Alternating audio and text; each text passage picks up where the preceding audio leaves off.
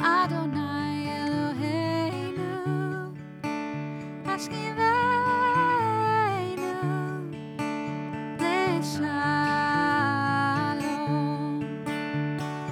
Let there be love and understanding among us.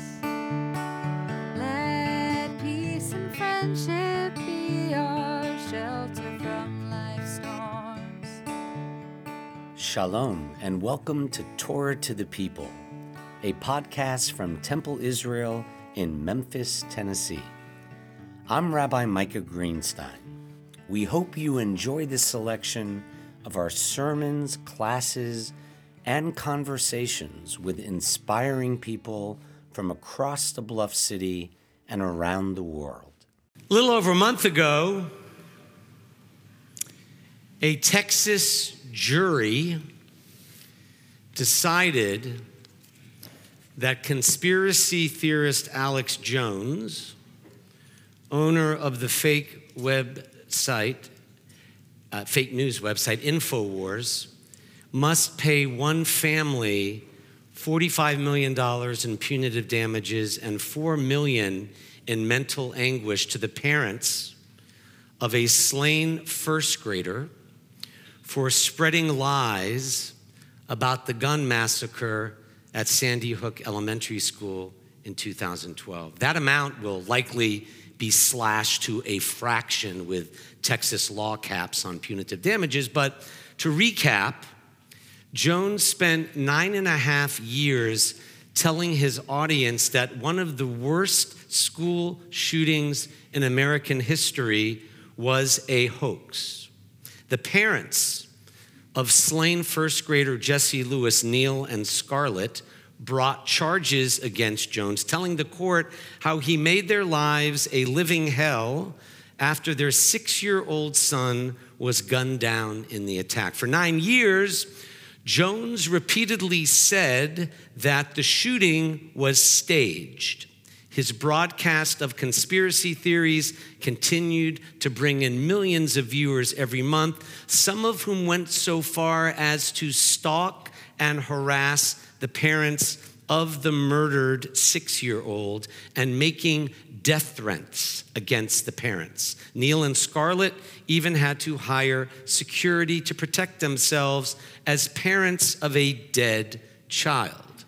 Freedom of speech, whether from this pulpit, on the radio, or in a crowded theater, does not mean freedom to incite violence with lurid lies. Can you think of a more unthinkable statement for a grief-stricken mom or dad to have to make to testify that your 6-year-old son who was murdered while he sat in school was a real person?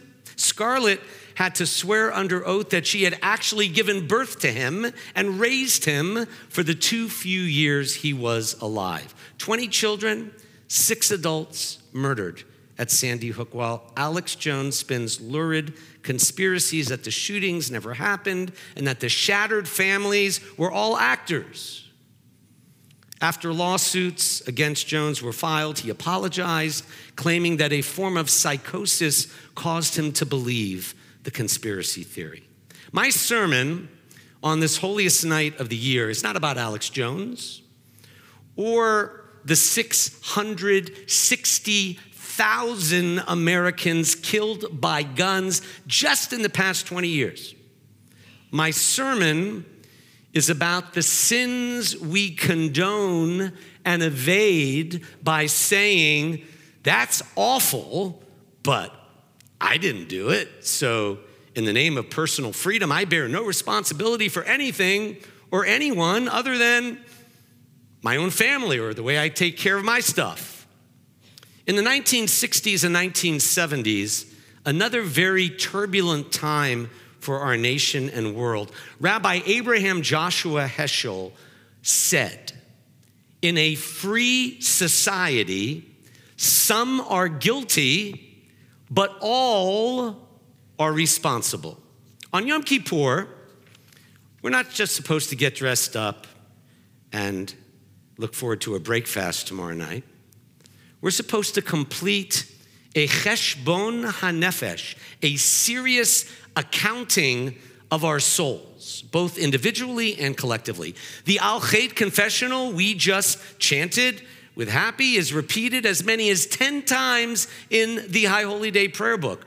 And rather than confessing to individual sins, Al Chet, which means for the sin of, it contains 44 distinct categories of wrongdoing, from being hard-hearted to condoning things to outright misbehavior.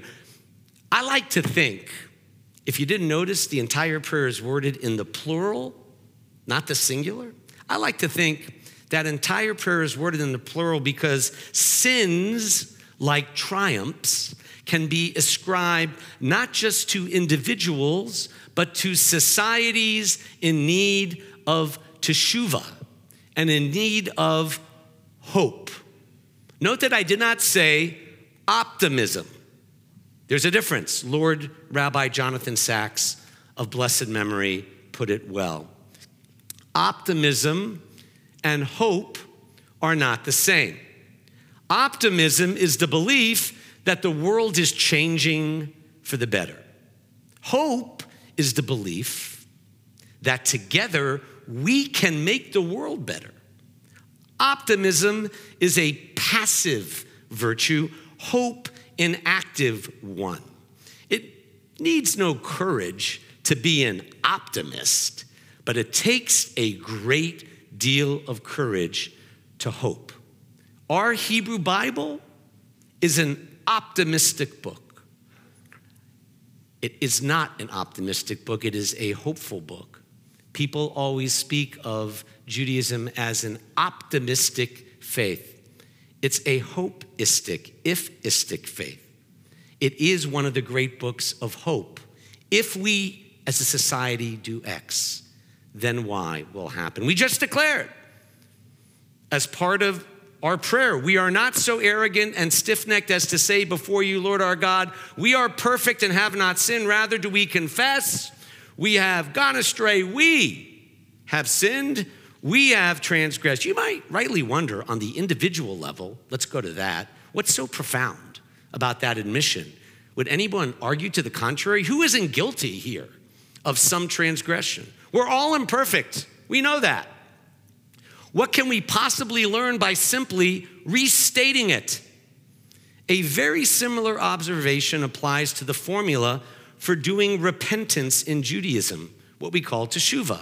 Repentance basically means making things right when we do wrong. And the Jewish process requires 4 consecutive steps. 1 requires compensation for injury inflicted because of the offense.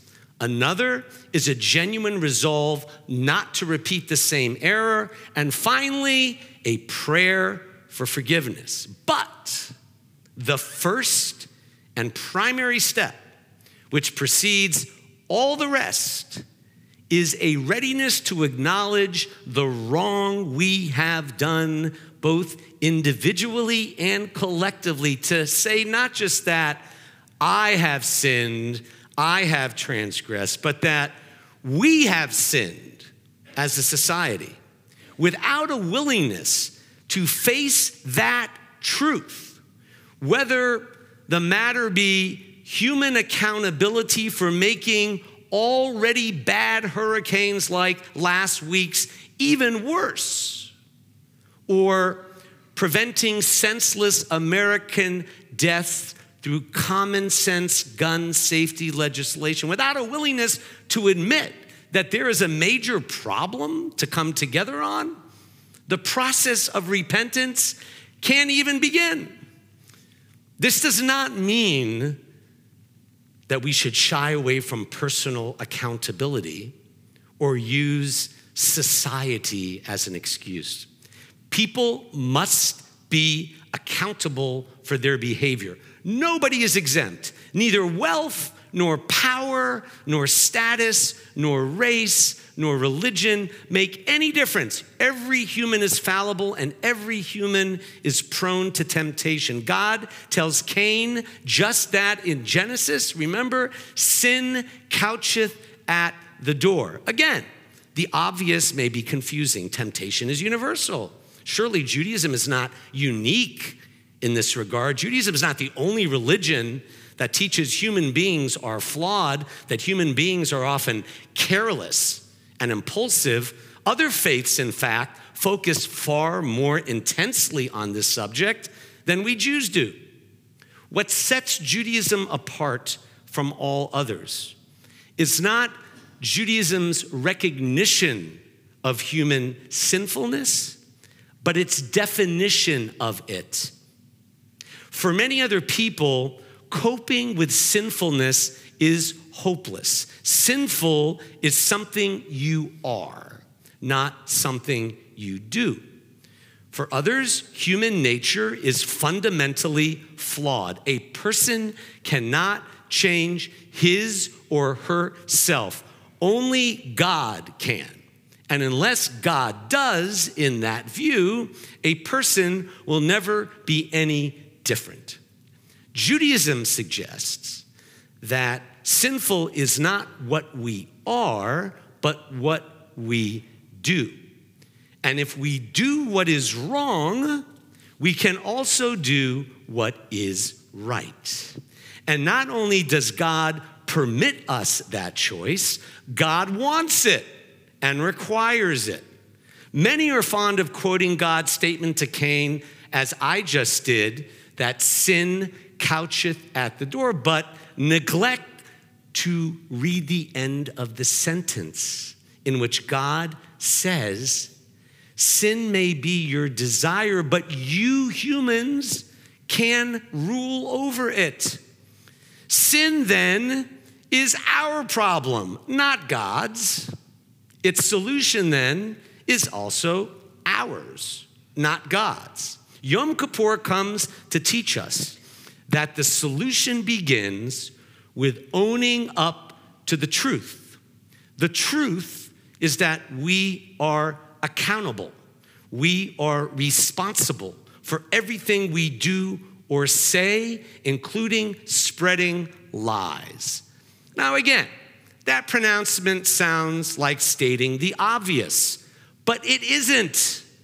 Have you ever noticed how people resort to every conceivable excuse they can find to avoid responsibility for their words or behavior? Not just Alex Jones. We all invent excuses to justify, defend, or avoid personal responsibility. Those excuses include a laundry list of every human endeavor. We blame pressures at home, pressures at work.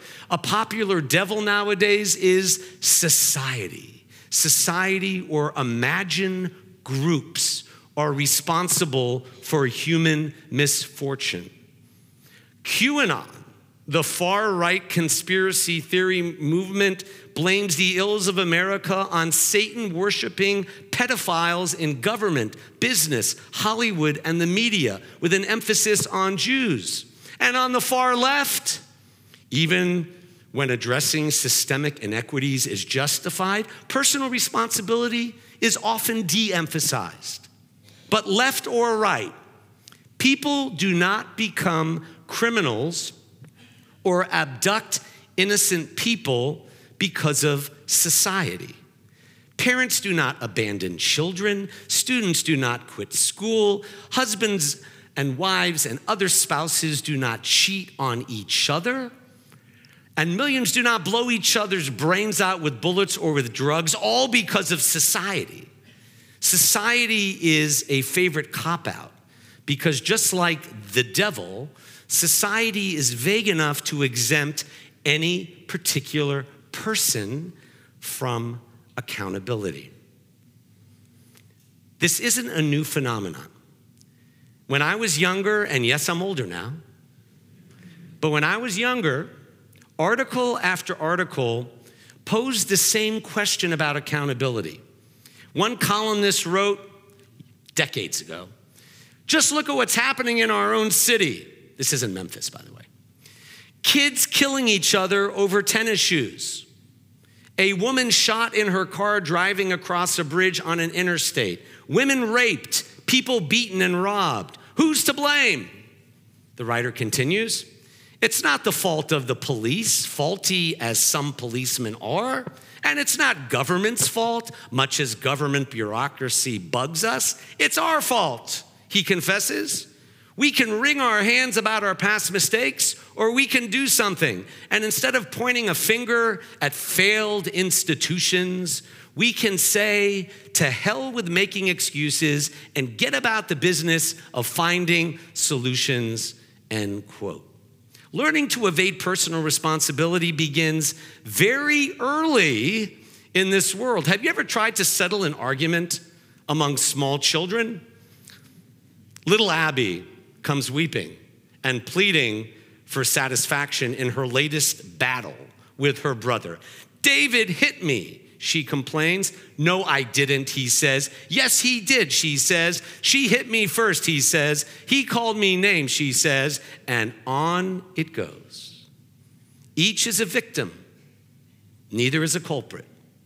And if we think the evasion ends with childhood, how much different are the quarrels between spouses, family members, friends? That disagreement, we don't talk to each other because it was your fault. You started it. Or you talk too much. You spend too much. You ignore me. You annoy me. You make me feel worthless. Everyone's a victim. Nobody is a culprit, and nobody's accountable. How much different is the difficulty of addressing responsibility for national life? And I pray for our elected officials. Congress people in whatever opposing party insists that the president has failed to lead. Whoever's in the White House says that the president is not to blame because Congress has failed to cooperate. Each party blames the other. Meanwhile, the pressing issues of the day fester, the problems multiply, and worst of all, the people who can afford the consequences the least stand to suffer from them the most. Again, everyone's a victim, no one's accountable. And yet we know inside our souls that a life of meaning is always about being accountable, isn't it? It's about being accountable as a parent, as a teacher, as a spouse, as a friend or companion. It's about realizing that what happens to us is largely a consequence of our own choices, not somebody else's. Now, to be sure, sickness, death, even Russia's war may be out of our control, but most everything else is not. Most of the time, we make the difference, and in so many other spheres of our lives, we never question that truth, right? We know that with weight loss and exercise, the result depends on our willpower and personal commitment, not the dietitian or the trainer. We know that healthy teeth depend on good personal hygiene, not on a visit to the dentist once or twice a year. We know even in the artistic realm that achieving competence in music depends on practice during the week, not a lesson once a week. The result depends ultimately on us, not the teacher. The same is true in acting, singing, dancing, and the same is true in achieving fulfillment as Jews. One of my favorite haftorahs of the whole year is the one our immediate past president, Lori Meskin, will read before our closing service tomorrow afternoon. The story is the one about Jonah and the longest marathon race in history. Jonah does all he can to run away from God, which is another way of running away from himself. And this kind of marathon didn't begin with Jonah, certainly didn't end with him. Inside every one of us, there's a little Jonah. We can all name the Ninevehs from which we'd like to run. We also choose the kind of ship we take as we head out for our own little Tarshish hideaway. One ship may turn us on, another may turn us off. The ship may be filled with petty pleasures or just plain fun, escapes which take us far away from all the personal stuff and societal challenges we leave behind on shore. The lesson of Jonah, of course, is to remember that there's no running away, because wherever we go, we take ourselves along. God will even find Jonah in the belly of a whale. The only way we ever get away from ourselves, though, is when we change ourselves, when we decide to be responsible and more accountable for ourselves. In short, what people need is not what they think. What people need is not a change of scene. What people need is a change of soul. And that depends on your personal response to simple questions that define our purpose as Jews. Since last Yom Kippur, for instance, have I grown more caring or more callous? Have I become more forgiving or more vengeful? Have I become more tolerant or narrow-minded? Have I become more generous or self-centered? Have I worked to become better or just better off? Have I clung to my core principles or rationalized them away for personal gain? Whatever the answers, we know they reflect what we have done, not what others have done to us.